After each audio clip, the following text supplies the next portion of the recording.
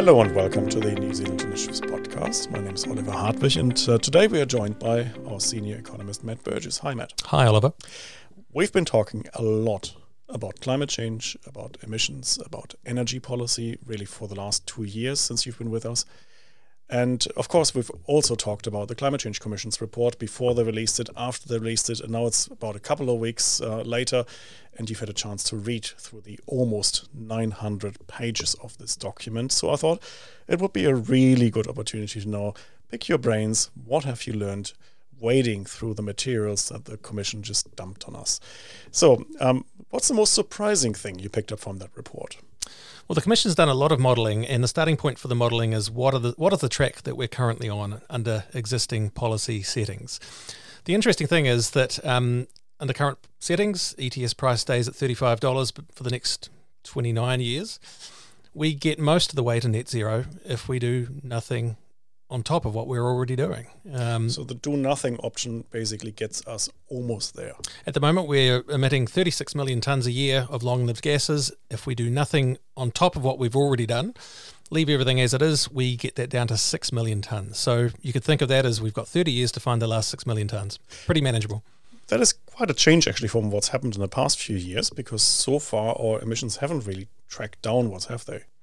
That's right. And so I think what's new is you have an ETS at $35. That was below 10 only and 5 years ago. Right. And we've got a quantity cap now, very significant development, good development actually. We've got the billion trees policy that's in there too. So we're looking at 1 million extra hectares over the next 30 years, and that gets us a lot of the way. Not all the way, but I think about a third of reductions also come from other sources. Is that a dangerous assumption to believe that the government's billion trees program will work? Well, it's not clear on my reading what's driving the additional trees. It could just be the ETS, actually. I mean, in the end, the ETS picks on two things a lot. One of them is coal. The other is forestry. And It's precisely because each has a big impact on emissions in opposite directions. So you say the Commission comes to the conclusion that we'll get to within 6 million tonnes of net zero by 2050 by basically doing nothing and just keeping the policy settings as they are. But how would we get to net zero then on the existing scheme? Well, hang on. It's not doing nothing. It's not doing anything more than we're already doing. Okay. And actually, we're doing a lot. You know, it's no small thing to have an ETS price at $35, pretty comprehensive, with the clear intention, with a plan, in fact, to bring agriculture in. That's more than almost any other country can say. Okay. But still, we have 6 million tonnes to go. How would we get there with the current settings? We've got choices. 6 million tonnes is pretty manageable. So, look, one of them is the Commission's own analysis says you could raise the ETS price to $50 from 35. Just 50. We're currently 39, actually. We're already at 39. If we get to $50 between now and 2050, in real terms, we get to net zero, says the Commission. Okay, let's calculate that down to a level that ordinary people can easily understand. We currently pay for the ETS certificates each time we fill our cars, right? ETS prices in almost everything, every good and service we consume, almost. Okay. But for a car, for example, ETS price of $38 means how many cents? About 9 cents per litre of 91. Okay, 9 cents a litre. So if we're going to $50 per tonne, that would mean 11 or 12 cents a litre. So basically an increase of just about 3 cents a litre would get us to net zero by 2050. Sure. And that's what the Climate Commission itself says in the report. That's right. Now, so let's be absolutely clear what's going on here. Of course, 12 cents a litre doesn't get us to net zero on its own. But a $50 ETS hits other parts of the economy a lot harder than petrol. You know, cars per vehicle, each car only emits about 2 tonnes a year. Things like coal, forestry, natural gas, they're much more emissions intensive. They get hit a lot harder. That's where the engine room is in terms of lower emissions. Okay, but it's still interesting because a lot of the media coverage around the Climate Commission's report has focused on their call to transition us to electric vehicles. Now, the transition probably wouldn't happen that fast if you just had an increase in, say, 3 cents a litre. People would actually make different choices. They wouldn't all jump into electric vehicles by 2030 or something like that. And there's a very good reason for that, and that's because at the moment, cars are an expensive way to cut a ton of emissions. In the end, you've got to move a lot of capital, the motor vehicle, to reduce only a small amount of emissions, about 2 tonnes a year. That's not much. There's just far higher bang for buck opportunities elsewhere in the economy. So that's why the ETS hasn't hit transport. It's precisely because there are better opportunities elsewhere. Now, transport's time will come, but the Commission's right about the ETS if it says, well, it's not going to get us into EVs. But so what? You know, the whole point is to cut emissions. The Commission should be saying, recognising that we just want to get to net zero, the Commission should be prepared to be tech neutral and sector neutral. Okay, but that's not quite what the Commission does. The Commission is tech non-neutral and sector non-neutral to the extent that it's using, well, what it's... Okay, let's translate that. I mean, the Commission is going into all sorts of individual policies. They are trying to tell us how we could in the future have our barbecue at home, what kind of cars we can, how much we cycle, how much we walk. The Commission accepts there's an ETS and accepts that it works. It also, its modelling shows that it will get us to net zero plausibly, easily, in fact, by 2050 if it's allowed to work as it currently does. Okay, so what the Commission is doing, it leaves the ETS there. It's using its policy to override the ETS, to force emissions to come down in particular places. The consequence of that on the Commission's own modelling is to drastically increase the cost of achieving a given reduction of emissions. So in the end, the Commission's pitch to New Zealanders is we could get to net zero easily, sooner than 2050, with low risk, with minimum loss of prosperity. Instead, New Zealanders, we want you to pay hundreds of dollars per tonne of emissions, not 50, 250 up to $400 a tonne. For what? Did I understand you correctly that you said the Commission actually implicitly or explicitly admits that the ETS will get us there? The Commission expressly says on page 46 of its report, if you're interested, that for a $50 ETS we get to net zero emissions in 2050. And the only reason we're not just going to do that, the only reason the Commission didn't deliver a one-page report instead of 900 pages is because it doesn't like forests and it thinks the government should take over large parts of the economy to achieve the same goal. So what does the Commission then say about the interrelations between its own proposed policies and the ETS? So for at least 2 years now, Oliver, you and I have been saying, making a very simple point about an emissions trading scheme. And that is if you cap emissions with an ETS, other policies don't have any further effect on emissions. The Commission has come out with a plan that says we should do both ETS and other policy. If you look at page 5 of Chapter 17, here is what they say.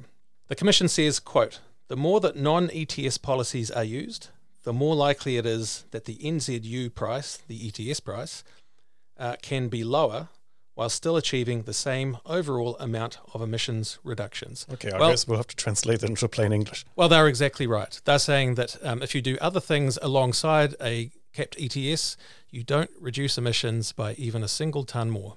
Okay, I just don't get this. The Commission actually writes a report over almost 900 pages, and towards the very end, having given all of their recommendations, they come to the conclusion that actually what we've just proposed is totally senseless, futile, superfluous, because it's already covered by the ETS. It's superfluous under the objective that Parliament has given the Climate Change Commission, which is to deliver a plan for getting emissions to net zero by 2050. Under that objective, all of the policy in 900 pages of the Commission's plan is worthless. Why do we even have a Commission then? We have just received a really useful insight from the Commission that says we are nearly, or we are actually, on track to deliver net zero under current policies at something like the lowest minimum cost. And genuinely, this is not some trick. Emissions really will, get to net zero by 2050 if we keep going on our current path. We don't need a Commission. We're actually on track already. We've done the job. We just need to stay the course. So the Commission should have actually recommended to the Minister of Climate Change, there's nothing to see here. We've got a system. Please dissolve us.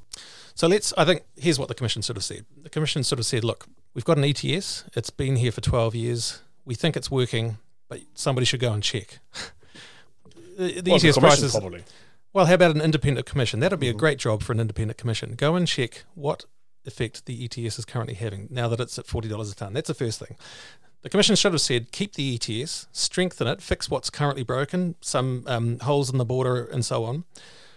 The main risk to the ETS is political feasibility. So government do everything you can to maximise the political feasibility of the ETS. Talk about it, measure whether it's working, fix what's broken, give a carbon dividend back from the revenues you raise from it. Do what you can to make it as popular or give it the maximum room to work. Drop everything else, right? Don't recommend other policies. And the other thing the Commission could do is start building an accounting system that allows us to genuinely and robustly access overseas offset opportunities if they're needed. But the Commission actually did the opposite. The Commission went straight into policy recommendations and gave us the policy recommendations without even releasing the assumptions of the models that they used. This is almost unbelievable, actually. The Commission has done a lot of good modelling work. We had a session with the modellers last week, really interesting, and actually they're doing good work. It's clear from that session that the recommendations, this extraordinarily ambitious, strident, Stalinist recommendations that are coming from the Commission to the government is based on that modelling. We absolutely need to see what's in that model, what the assumptions are, what marginal abatement costs, sensitivity testing, etc., etc. They've released some results. We need to see the assumptions. From what you have seen, and they haven't released the assumptions, of course, what assumptions would you assume they have used? I'm really interested in how they got transport to such a large part of it. So just very quickly on how the modelling works, they carve forestry out and put it to the side and say, look, we'll just decide how many emissions come down from forestry. But after they carve forestry out, they just run an optimization model. The model tries to find the maximum amount of emissions reduction for the lowest possible cost. Great. Couldn't have done it better myself. Okay, that's great. The question is, how did transport win in that process? We know that transport doesn't get hit by the ETS. That must be because in the end it's a high cost per tonne source of emissions. You get more bang for buck from every other source, it seems, than transport. Overseas research suggests dollars per tonne performance of electric vehicles currently very poor, but improving. So how did the Commission deliver a result that says our main channel to lower emissions is electric vehicles? I strongly suspect that they're using questionable assumptions around marginal abatement costs. I think they may be using large negative values. They should be using large positive values. The result is a massive, in fact, it would turn the whole plan on its head, but we need to see the assumptions. So the Commission has given us 6 weeks to respond to their report, which is quite a task in itself because it's such a big one. But in the meantime, you say, as long as we don't have the modelling, we can't even properly respond to it. Is that right? That's right, yeah. In the end, the recommendations are strongly tied to what's in their modelling, and that depends on what assumptions and data has gone into it. We haven't seen it yet. I mean, you've worked in public policy for a long time. You've worked with ministers in the past. How unusual is it to have such draconian policy prescriptions released without simultaneous release of the underlying modelling assumptions? Well, it's unique. I mean, I don't think there has been a report that proposed such a massive expansion of government control over the economy like this. This report, those recommendations are based substantially on the modelling. So the modelling isn't just something that's happening on the side. It really is causing these recommendations, and therefore the essential thing is to get access to that model so we can see what happens. You know, where does the less than 1% of GDP cost come from? You know, how is it that you can have a program that would make Muldoon blush multiple times the size of Think Big in all probability for a cost of less than 1% of GDP? I mean, come on. And do you think there is a chance that we will see the assumptions released?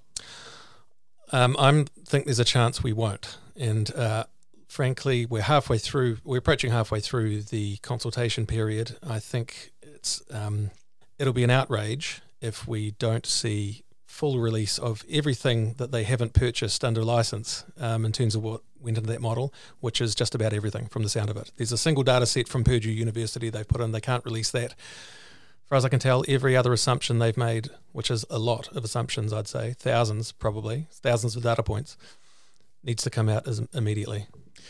Okay, we'll watch that space with interest. Thank you, Matt, for joining us, and thank you for listening, and we'll see you next time. Thanks.